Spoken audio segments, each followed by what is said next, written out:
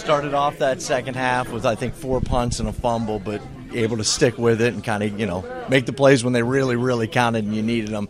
Obviously, Josh was a big part of that. On that last drive, could you kind of walk us through what the feeling was inside that huddle? We want to have the ball in our hand when the game's on the line. That's what the offense wants, and we were able to get it, and, we show what we can do with it. So we're ready for those situations. That's when we play our best ball. We had all the confidence in the world that we were going to go down there and put it away.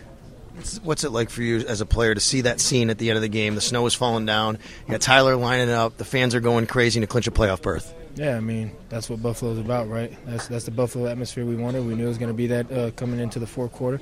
And then we kind of boosted us and got us ready, and, we had a smooth transition all the way down the field.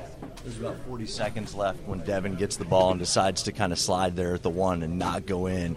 Was there any talk about that on the sideline that, hey, don't just go in because you're able to kill the clock then? Yeah, I think so. That's a smart ball, unselfish ball by Singletary to be able to go down and just put the team first instead of his stats. And, that's why we have a great football team. Hey, Rob Bradford here. I have set out on a mission with my good friends at FanDuel to prove what I have known for some time. Baseball isn't boring.